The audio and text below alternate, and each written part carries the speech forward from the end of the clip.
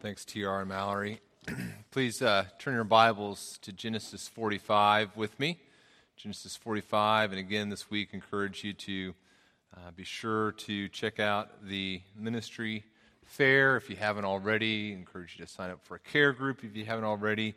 And then, of course, again, we just encourage you to be a part of our children's ministries if you're not already, and the Lord would call you to that. There's still some opportunities. I know, especially I think in our first grade, if God's going to allow us to continue to do that the way we've been doing that, I think we need some more people there. So I encourage you to think about how God might be calling you to be a part of that wonderful, wonderful ministry. Well, Genesis 45, if you would stand with me, I'm going to read the first 15 verses.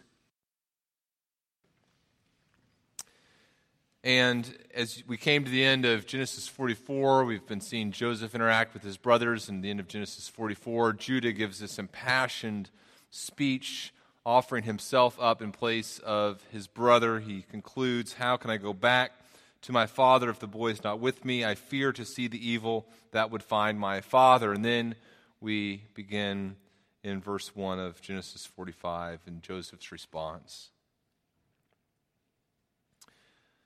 Then Joseph could not control himself before all those who stood by him. He cried, "Make everyone go out from me." So no one stayed with him when Joseph made himself known to his brothers.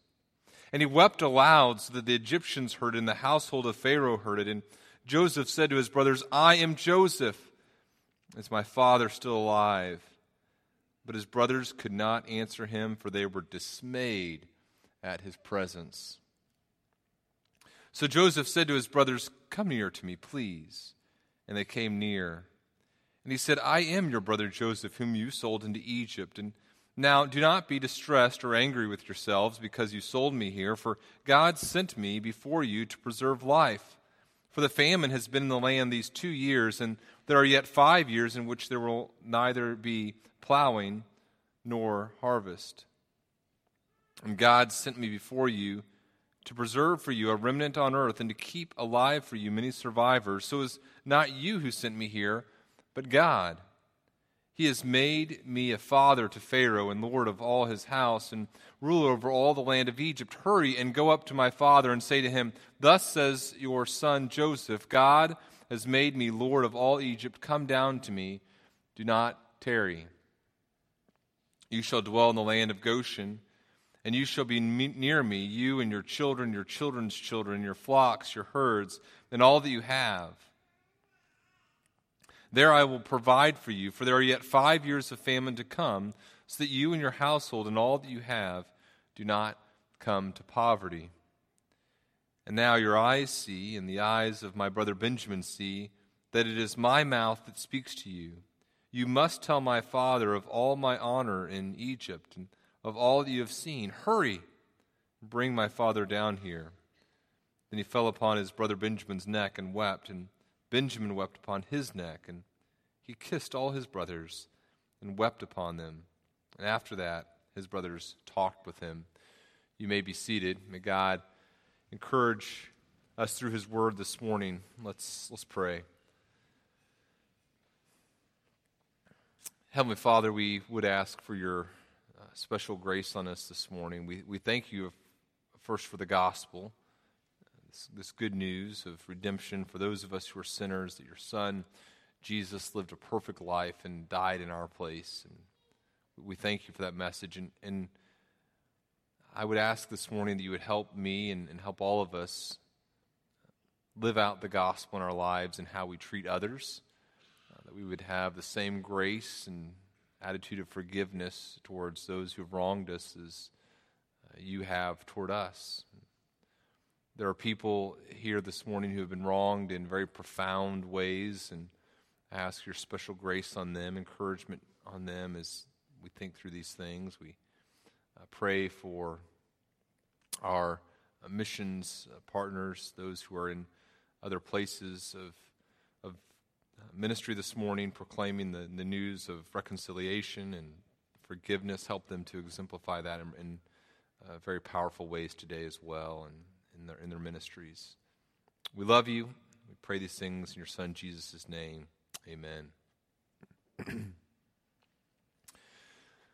New Year's Eve, 1995, Frances McNeil, a 78-year-old woman who lived by herself in Knoxville, Tennessee, decided to go to bed early. Someone was outside her home watching the lights, and when they went out, they thought that it was an opportune time, and so they broke into her home. And Frances awoke sometime during the night to hear someone going through her bookshelves and drawers, and so she got out of bed and she went into the room, and the person who was ransacking her house heard her and turned around and raised a crowbar high over his head and then brought it down and bludgeoned her to death. It was a heinous crime, just all that was involved in it, and just a terrible, terrible thing. The next day, her son Mike came to check in on his mother and saw what had happened. He called the police, and later he and his brother Everett Worthington were walking around the home looking at this murder scene and thinking about what had happened. And Everett would say that as he looked at the crime scene, he saw a baseball bat, and he had this image of his mind of taking up the baseball bat and finding the person who did this, and he says, bashing their brains in. He was just consumed with rage, which is understandable, right? Everett was also a professor, a research psychologist at Virginia Commonwealth University. And ironically, he had been researching over the last several years forgiveness. And as rage kind of consumed him and then began to ebb somewhat, he realized what he needed to do. He realized that he needed to find a way to, he says, forgive the person who had done this to his mother. Now, I read about this story in the Atlantic magazine, and they said that Everett was a person who had undergone a religious experience. I don't know exactly what that means, but as Everett kind of describes the process he went through in order to try to forgive this person, it is similar to what we see and what we're going to be talking about this morning. Everett says he needed to do several things. For example, he needed to show empathy. He needed to think about the person who'd done this and think about what may have caused them to do this and what that person must be going through. So he tried to have empathy. He realized he needed to make a commitment to forgive this person, not just to kind of think abstractly, someday maybe I need to, but to say, okay, I'm going to commit to releasing myself of the bitterness that I have and the anger that I have, the rage that I have toward this person. He also recognized that there was a need for ongoing commitment to this process, that he couldn't just say, well, I'm going to forgive him, and then later realize that this needed to be an ongoing, lifelong thing in his relationship or lack of relationship with this person who'd done this.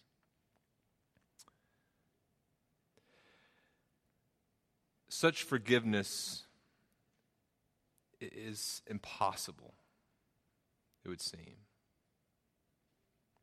The article I read also talked about other types of forgiveness and relational discord, not just these big, heinous crimes that are done, but other things as well. It talked about couples who are married. It talked about couples who are married, and the researchers asked couples who are married to kind of talk about things that had happened in their past conflict. And they found that couples who were forgiving had lower heart rates and lower blood pressures than those who were not forgiving, than those who held grudges. Researchers asked people to look at a hill, and they found that people who held grudges saw the hill as steeper than those who didn't have grudges.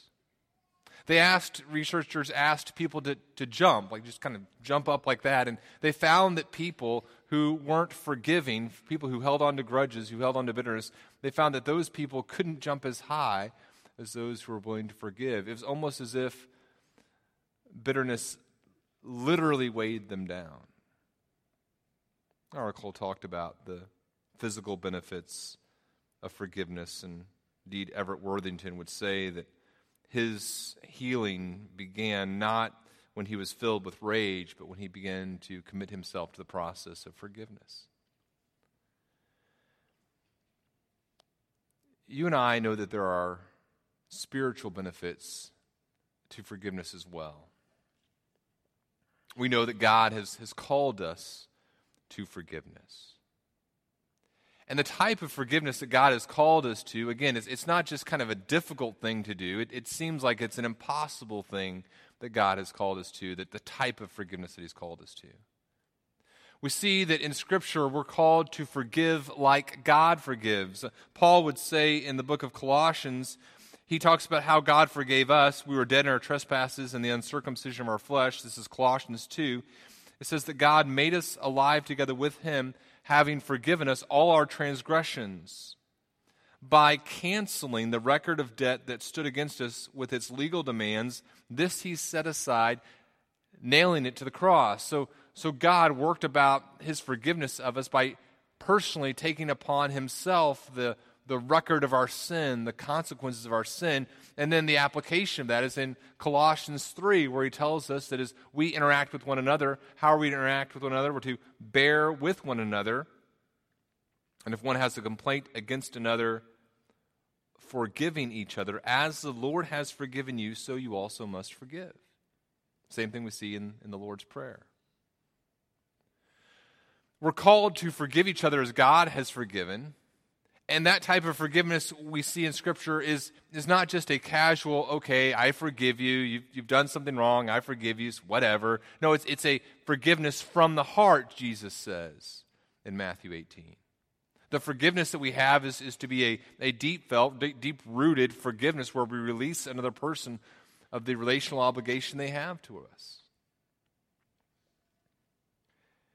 It's a profound type of forgiveness. And not only is it like God forgives, not only is it from the heart, we also see in Scripture that it's even extended to our enemies. Our love is not just to be for other believers, to those who are nice to us, but Matthew 5, we are called to love our enemies, to pray for those who persecute us. That means doing good things like forgiveness to those who've wronged us deeply. The text that we're looking at this morning is a very powerful text. It's a story of incredible graciousness. Joseph again serves as a picture of a redeemer, this future redeemer. We see this in the book of Acts chapter 7, that Joseph is this picture ultimately of the redeemer Jesus. And here in the Pentateuch, in Genesis 45, the people of Israel, as they're preparing to enter the promised land, have this picture of a gracious, forgiving redeemer. And they understand something more about the character of God as they look at Joseph and what they learn about the character of God and how they are to respond to those who have wronged them helps them rightly live before God in the land that He's prepared for them. And so it is with you and me. And so it is with you and me. We need this passage. We need this picture of forgiveness, of graciousness from this picture of a redeemer. Just like the Israelites, we need to know this aspect of God's character, and we need to imitate it. So, the question before us this morning is how do we respond to those who wrong us? How do we respond to those who wrong us? And the answer that I want us to kind of explore together this morning has two parts. This is the answer that I want us to kind of think about. It's how do we respond to those who wronged us? And I think the answer is we empathize with those who've wronged us, and we emulate the one who's redeemed us. So how do we respond to those who've wronged us? Well, we empathize with those who've wronged us, and we emulate the one who's redeemed us. We empathize as we see ourselves in the place of the sinner. We recognize our own wrong that we've committed against other people. We recognize our own need for forgiveness and graciousness and grace. And then what do? We emulate the Redeemer. We practice forgiveness as God has practiced forgiveness. How do we respond when wronged? We empathize with those who've wronged us. We emulate the one who's redeemed us. Now, there's kind of 5 thoughts I want us to think through that kind of flesh that out this morning. But what we're going to see is that our response, how we respond, is a powerful test that reveals how well we understand the gospel. If I'm a person who's unwilling to forgive others, if I'm a person who's unwilling to be gracious to those who have wronged me, then I'm a person who doesn't understand the gospel. I don't understand that I'm a sinner, and I don't understand that I've been redeemed. If I am a person who cannot forgive and be gracious to others, I'm a person who doesn't grasp the gospel the way that I should. And I'll tell you, this text and thinking through this passage has overwhelmed me at times, even just this past week, and been thinking about these things. I've talked to Whitney about them, asking her to hold me accountable and just some of the hard attitudes I have sometimes, and just even in tiny things, recognizing how my heart isn't right and how I respond when wronged as I think through these principles, and hopefully these will help you as well. I've prayed for some of you, not particularly, not hey, that person's not a very forgiving person, pray for them. No, I haven't done that, but I've known, as I've just thought about this message this week, I know that there are people who have had terrible things done to them, and so I prayed special grace this week as we think through these truths. Here's the first thought. How do we respond when wronged? Number one, we desperately desire their repentance because we love them. We desperately desire their repentance because we love them. Look at what happens here with Joseph. Judah has just said these powerful words, and Joseph can't control himself. He says everyone needs to leave, and he weeps so loudly that others hear it.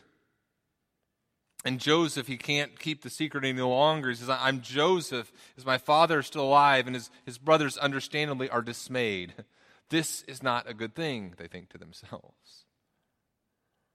Now, throughout the whole story of Joseph, we've seen that his actions toward his brothers have been motivated by a desire for good things for them. When he hears them talking and they don't know that he can understand them, he hears Reuben talking about Reuben's recognition that this is because of what we've done to him, and he weeps then. He has to leave, and he weeps then because he's sad for them. He weeps when he sees Benjamin. Throughout this story, Joseph desperately desires this relational reconciliation, and he wants his brothers to be right with him, and I believe right with God. It's this picture here of how God looks at us.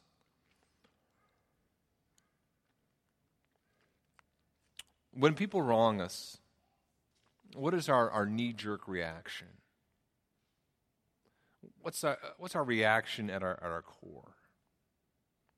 There's this test, I think I've talked about it before, the implicit association test. And I don't know how accurate it is, but it's designed to kind of see at our core how we view people from different ethnicities. So it kind of flashes pictures of different people, and you can see what ethnicity they are, and then it kind of flashes words, and it's kind of designed to see how quickly you can associate positive words with people from different ethnic backgrounds. And it's supposed to kind of show your bias towards different ethnicities at your core, even things you're not aware of. I wonder what would happen if there was some sort of test designed to gauge how my heart responds to people who've wronged me. Or sort of test for your heart. Flashes up a picture of a person who's wronged you. And how does your heart respond? How do you respond at your core?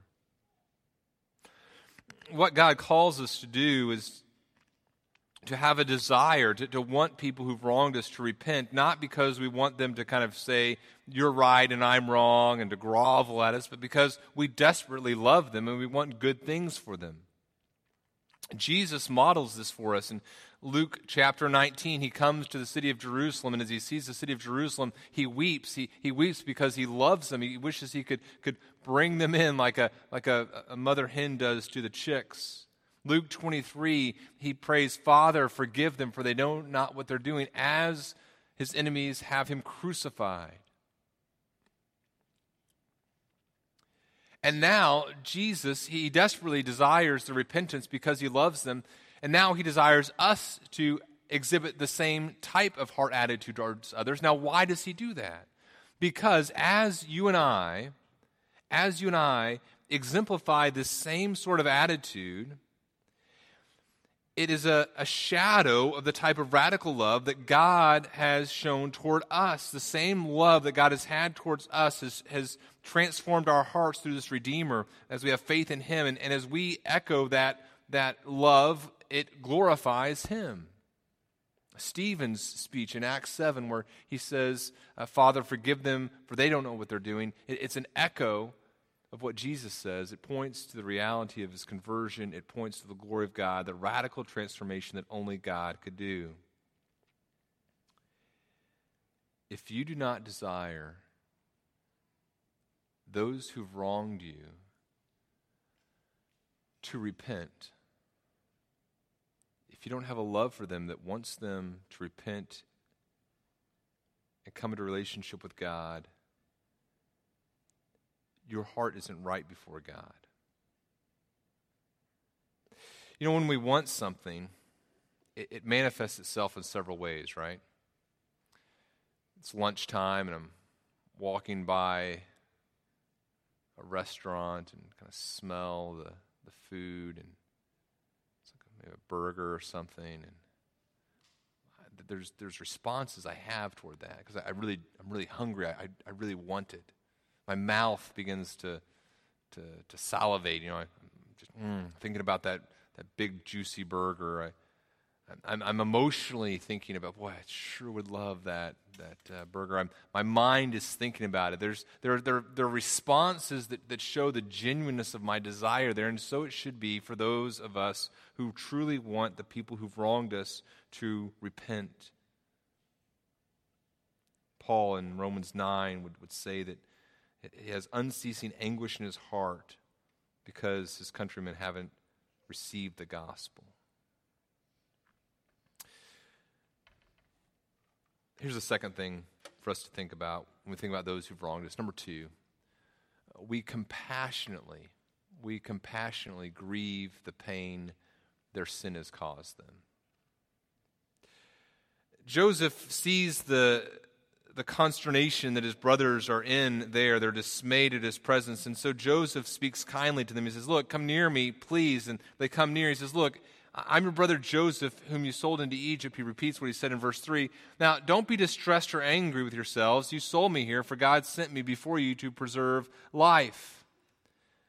Joseph, as he has seen their cries of distress, he's been moved to tears by it. This whole story is bookended by weeping. This whole story in verses 1 through 15, weeps at the beginning, weeps at the end. There's an emotional response, a grieving that Joseph has, not because of what has been done to him, but because of what sin has done to his brothers. Now, if you wrong me, I may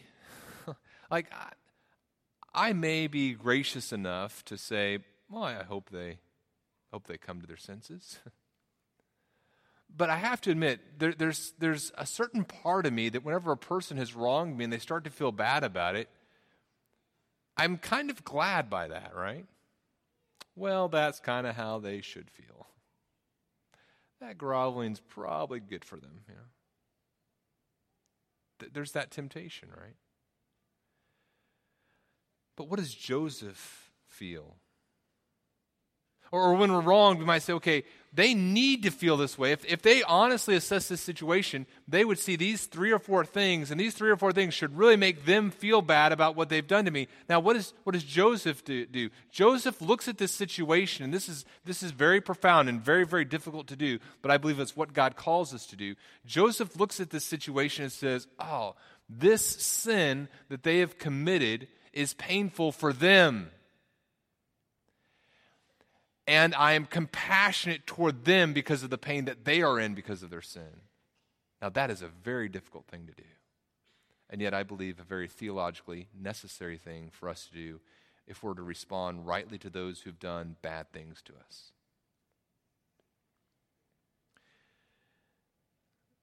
What do I think in order to turn my thoughts from my pain to their pain? How do I turn my thoughts from the pain that others have caused me to thinking about their pain. Well, think about the consequences of sin. There are just temporal consequences of sin. If a person decides to live a sinful life that hurts other people, we know that there are just going to be miserable things they have to live with. Think about the prodigal son in Luke 15 and all that went in his life and how difficult his life was because of his decision to live that way.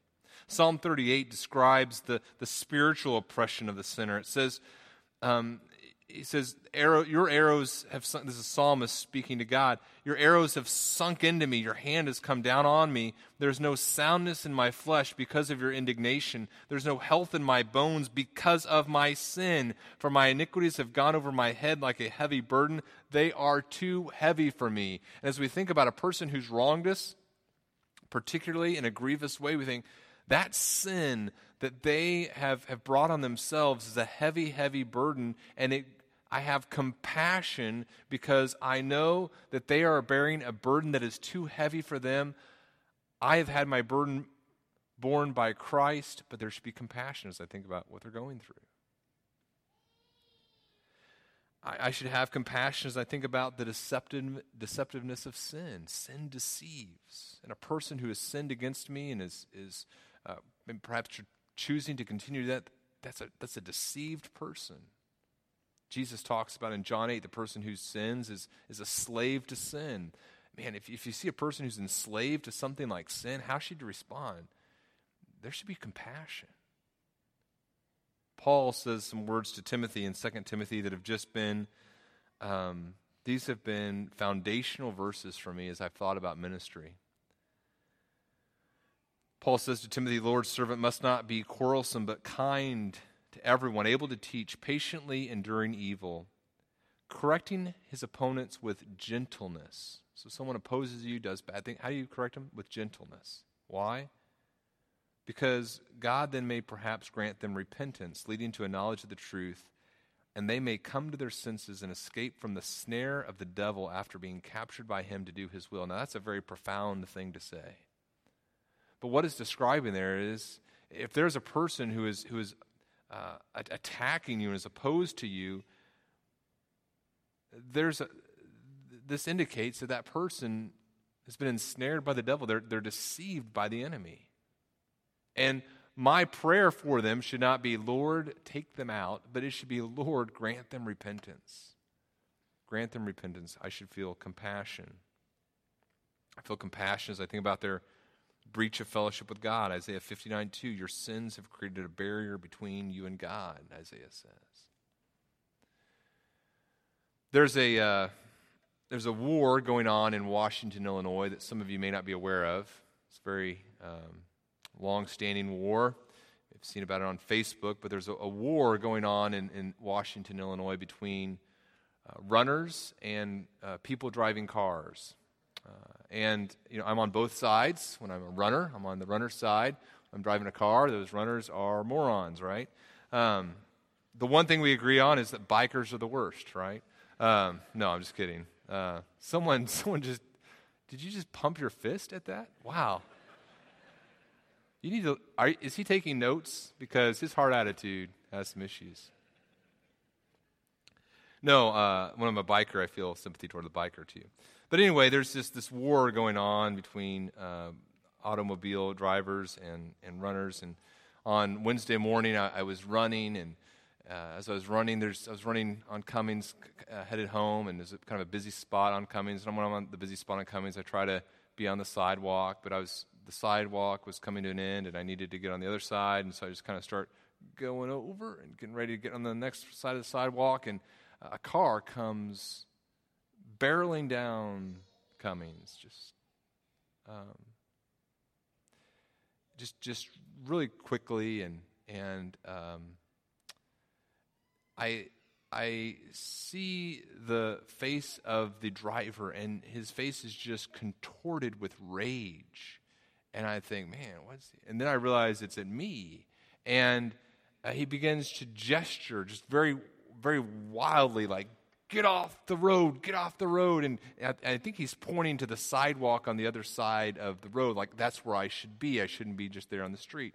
Now, it all happens so quick. I just did my typical runner's wave, like, I do this when people are going, like, hi, how you doing? Thanks for not hitting me. And but then after I do that, I realize that he's just furious with me, and after he drives by, it all processes, and my first thought is, oh, the poor man. My first thought is, I wish he would come back here and say that to my face, because we'd have some words. We would talk about why I was running where I was running. We'd talk about, I would show him, I would take him out of his car. Sir, do you see that this sidewalk you want me to be on over here, do you see that it doesn't exist any longer? Like, where the sidewalk ends is not just a collection of stories by Shel Silverstein. It's a reality right here. No more sidewalk. What do you want me to do? I'm headed toward that sidewalk. Give me a break. Like, that's what I'm thinking. And I'm thinking about other, earlier, just like a few minutes earlier, Whitney and I'd run into Whitney while we were running, and a car had just been careening down this curve, person on their cell phone, and I had been ready to wrap my wife in my arms and bear the brunt of a car hitting us both, and I'm thinking about that, these crazy drivers, and we're trying to stay out of their way, and all that's going through my mind, and as this, as the guy's gesturing, I'm thinking about his rage, and boy, I'd like to tell him what I could. And then I think, oh, right, I'm preaching on Sunday about this. And I realized, boy, my heart attitude, there's something going on there, right? Why would a person get so angry so quickly? There's something else going on there. Maybe a runner damaged his car recently. Who knows? There's something else going on. But my heart attitude, when I think about someone wronging me or perceived wrong, maybe I was doing something wrong there, my heart attitude needs to be one of compassion. I'm grieving that a person is this upset.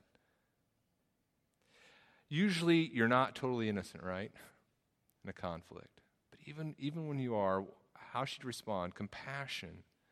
As you think about the pain that anger and sin and wronging another person causes. Here's a third thing.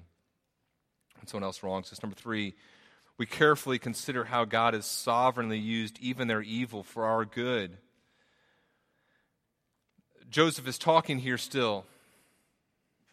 And he helps them carefully consider how God has sovereignly used even their evil for our good. He says here, first of all, at the end of verse 5, he says, God sent me before you to preserve life. Then you come into verse 6, and he says, the famine's been in the land these 2 years. There's 5 more years. God sent me, verse 7, before you to preserve for you a remnant on earth, to keep you alive from any survivors. Then verse 8, so it was not you who sent me here, but God. He has made me a father to Pharaoh and lord of all his house and ruler over all the land of Egypt. Joseph looks at this situation. He says, look, God has been sovereign in this. This is God's deal. God had a divine purpose that he is accomplishing even through this evil. And Joseph is going to go on to do that. In Genesis 50, Dad's going to die, and the brothers are like, oh man, what if this whole thing was a kind of a show by Joseph, and Joseph is going to have to go to them again. Hey, no, guys, don't fear. Am I in the place of God? Am I sovereign over the situation? He'll say in Genesis 50, verse 19, as for you, you meant evil against me, but God meant it for good, to bring about that many people should be kept alive as they are today. So do not fear. I will provide for you and your little ones. And then I love what it says here. Thus he comforted them and spoke kindly to them.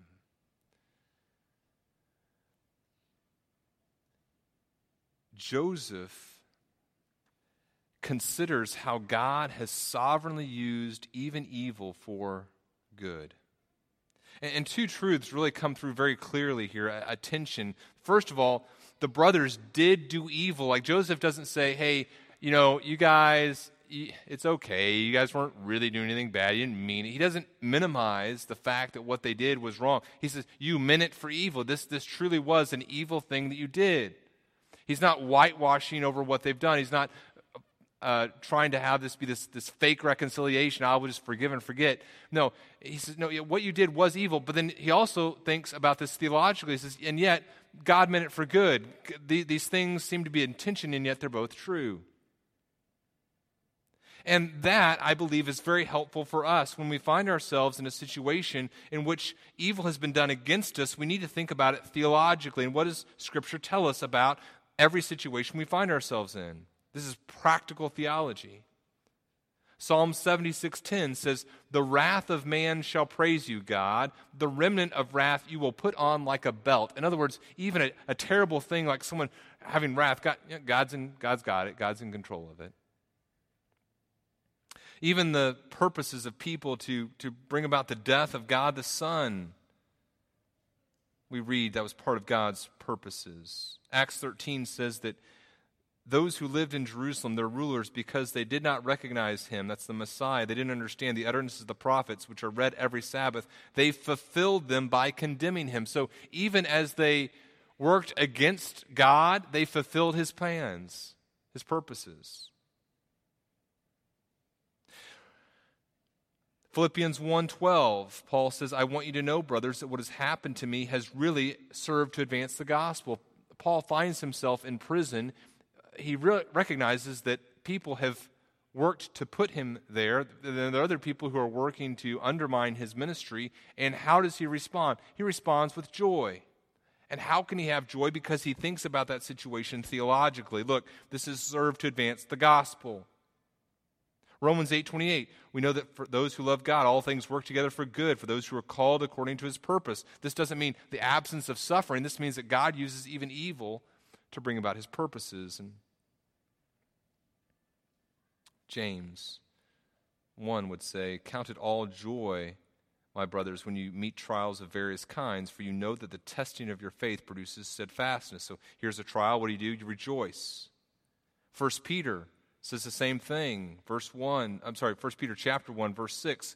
"In this you rejoice, though now for a little while, if necessary, you have been grieved by various trials, so that the tested genuineness of your faith, more precious than gold that perishes, though it is tested by fire, that the genuineness of your faith may be found to result in praise and glory and honor at the revelation of Jesus Christ."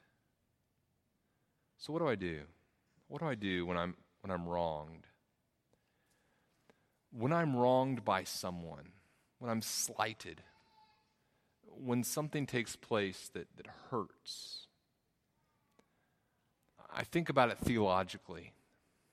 I consider how God has sovereignly even used evil done against me to bring about his purposes, things for my good. It's difficult. Now you're saying, well, Daniel, hold on. Are you saying if someone does something really bad to me, I just have to accept it? Are you saying that I just have to be a doormat and say, no, it's okay, fine, whatever, God's using this for good? No. Joseph acknowledges the reality, hey, what you did was evil. But I believe this. I believe that if we start when we look at someone sinning against us, if we start with the pain that's causing us, and when we get angry about this situation, so in other words, someone has sinned against me, and I find myself in this situation, and as I find myself in this situation, I just begin to boil with rage at the injustice of this situation. I think, how dare I not get that promotion, or how dare someone do that to someone I love? I just get enraged at the situation, then it causes it to be even more difficult for me to forgive the person who's wronged me. But if instead I start with this, okay, I'm going to consider why God's put me here. I'm going to think, okay, this situation that I'm in, yes, it's bad, yes, it's not enjoyable, and yet at the same time, I recognize God has put me here. Now, I need to think about, what is he trying to teach me? One of the most fruitless exercises we can do when we find ourselves in a bad situation that it seems like it's going to endure for a while, one of the most fruitless things we can do is just get in a cycle of, why is this happening? Why can't I get out of it? Why is this happening? Just kind of like the cycle. Instead of saying, okay, why is this happening in the sense of it's so unfair? Instead we say, okay, why is this happening in the sense of, what is God trying to accomplish in my life through this? And then as I begin to think about that, and how he's growing me in endurance, how he's increasing my ability to trust in him, 2 Corinthians 1, hope in him, bring me through a situation that would have caused me to despair of life itself, again, 2 Corinthians 1. When I begin to think about the situation that way, it puts me in a much better frame of mind to talk to the person who's wronged me and to speak gracious words to them. Sometimes God can use the evil that someone has done against us to allow us to encourage them to repentance. We can talk about the things that they've done against us, and we say, look, this thing that you did against us, God used it in my life this way, and it can be a means of bringing about great joy in their lives. Think, wow, God is so great that he was even able to use this bad thing I did for his good. Fourth thing, how do we respond when people wrong us? We proactively care for their spiritual and physical needs. Joseph doesn't waste any time here. Verse 9, hurry, go get dad. And then say this to him. And the instructions that he gives about how he's going to provide for them are very specific. He's gentle, and yet he's also firm here, right? He says, I'm going to provide for you. I've already got the property picked out that you're going to be on. He's thought this through. You're going to dwell in the land of Goshen. You're going to be near me, your children. He's got it all planned out. He's been thinking about this. This isn't just something he goes, you know what? Appreciate the repentance here. Let's see, what can I do for you? No, he's been thinking about this. Even before he realized they were repentant, he knew how he was going to provide for them. How does God the Son provide for his enemies, for those who've wronged him? He sustains the world. God sustains the universe by the power of his word. He gives good things to those who hate him. He allows the rains to fall on the good and the evil. In fact, as we think about those who've wronged us, and sometimes we can get kind of upset about the things they have, an amazing thing to think about. There's nothing that those who hate us have that God has not given them, right? And God the Son provides eternal salvation even for those who are his enemies. And then God the Son tells us to do for those who've wronged us. We're to forgive in tangible ways. Luke 6 says, do good to those who hate you. And why does God call us to do this? Because as we do this, it points to him. It glorifies him. If we are in a relational tiff with another person, severe or minor, our temptation can be to say, you know what, fine, I'm a Christian, so I'm not going to go out of my way to pay them back for what they've done to me, but don't kid yourself, because I am certainly not going out of my way to care for them because of what that person has done for me. They don't deserve it. But here's the reality of the gospel. We don't deserve anything. And yet God goes out of his way to proactively care for our physical needs by sustaining the universe and providing us eternal salvation. And you and I, as we think about those who have wronged us, must respond the same way. Joseph here is a picture of a redeemer, provides for the physical and the spiritual needs of his brothers. You and I, as we encounter people who've wronged us, need to be thinking proactively, how can I care and demonstrate love and concern for those who've wronged me? We need to be praying for God, divinely provide me opportunities, supernaturally provide me opportunities to lavish love and care and sacrificial care and love on those who've wronged me. The fifth thing here, how do we respond? Well, we repeatedly speak gracious truths of the gospel to them. Joseph, multiple times, has been gracious here. Look, it's me, Joseph, verse 3. Verse 4, it's me, Joseph. He kind of continues to affirm his love for them. In verse 14, he falls upon Benjamin's neck and weeps, and Benjamin weeps on his neck. And then finally in verse 15, he kisses all his brothers and weeps upon them, and then they begin to talk to him. But they still aren't totally convinced of his graciousness, and it's not until chapter 50, again, he has to, dad dies, and he has to say, no, guys, I'm not going to get vengeance. God was in charge of this, and once again, He has to speak gracious truths of the gospel. Now, it'd be one thing if the message of reconciliation, the message of the gospel, the message of forgiveness and graciousness toward another person, we could just do it once, right? Someone wrongs us and, okay, look, you know what? God loves you, I love you too. But it's more than that, right? If we're going to respond rightly.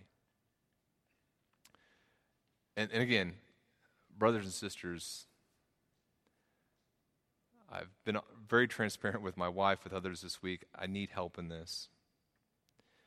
I can't just say, yeah, I forgive you. My lifestyle has to be a lifestyle of repeatedly affirming my forgiveness and my graciousness toward those who wrong me. My attitude, my whole attitude needs to be one of a desire to repeatedly proclaim the truths of the gospel, the gracious truths of the gospel. And so think about what Joseph says repeatedly. Repeatedly, he's going to say, look, don't blame yourself. Don't. What's the gospel truth there? The person who takes on blame says, okay, I've done something wrong now. I need to atone for it. And Joseph says, look, there's nothing you can do here. I'm graciously offering you my forgiveness. I'm not downplaying the reality of your sin, but there's nothing you can do here. I'm graciously providing you salvation, both physical and spiritual.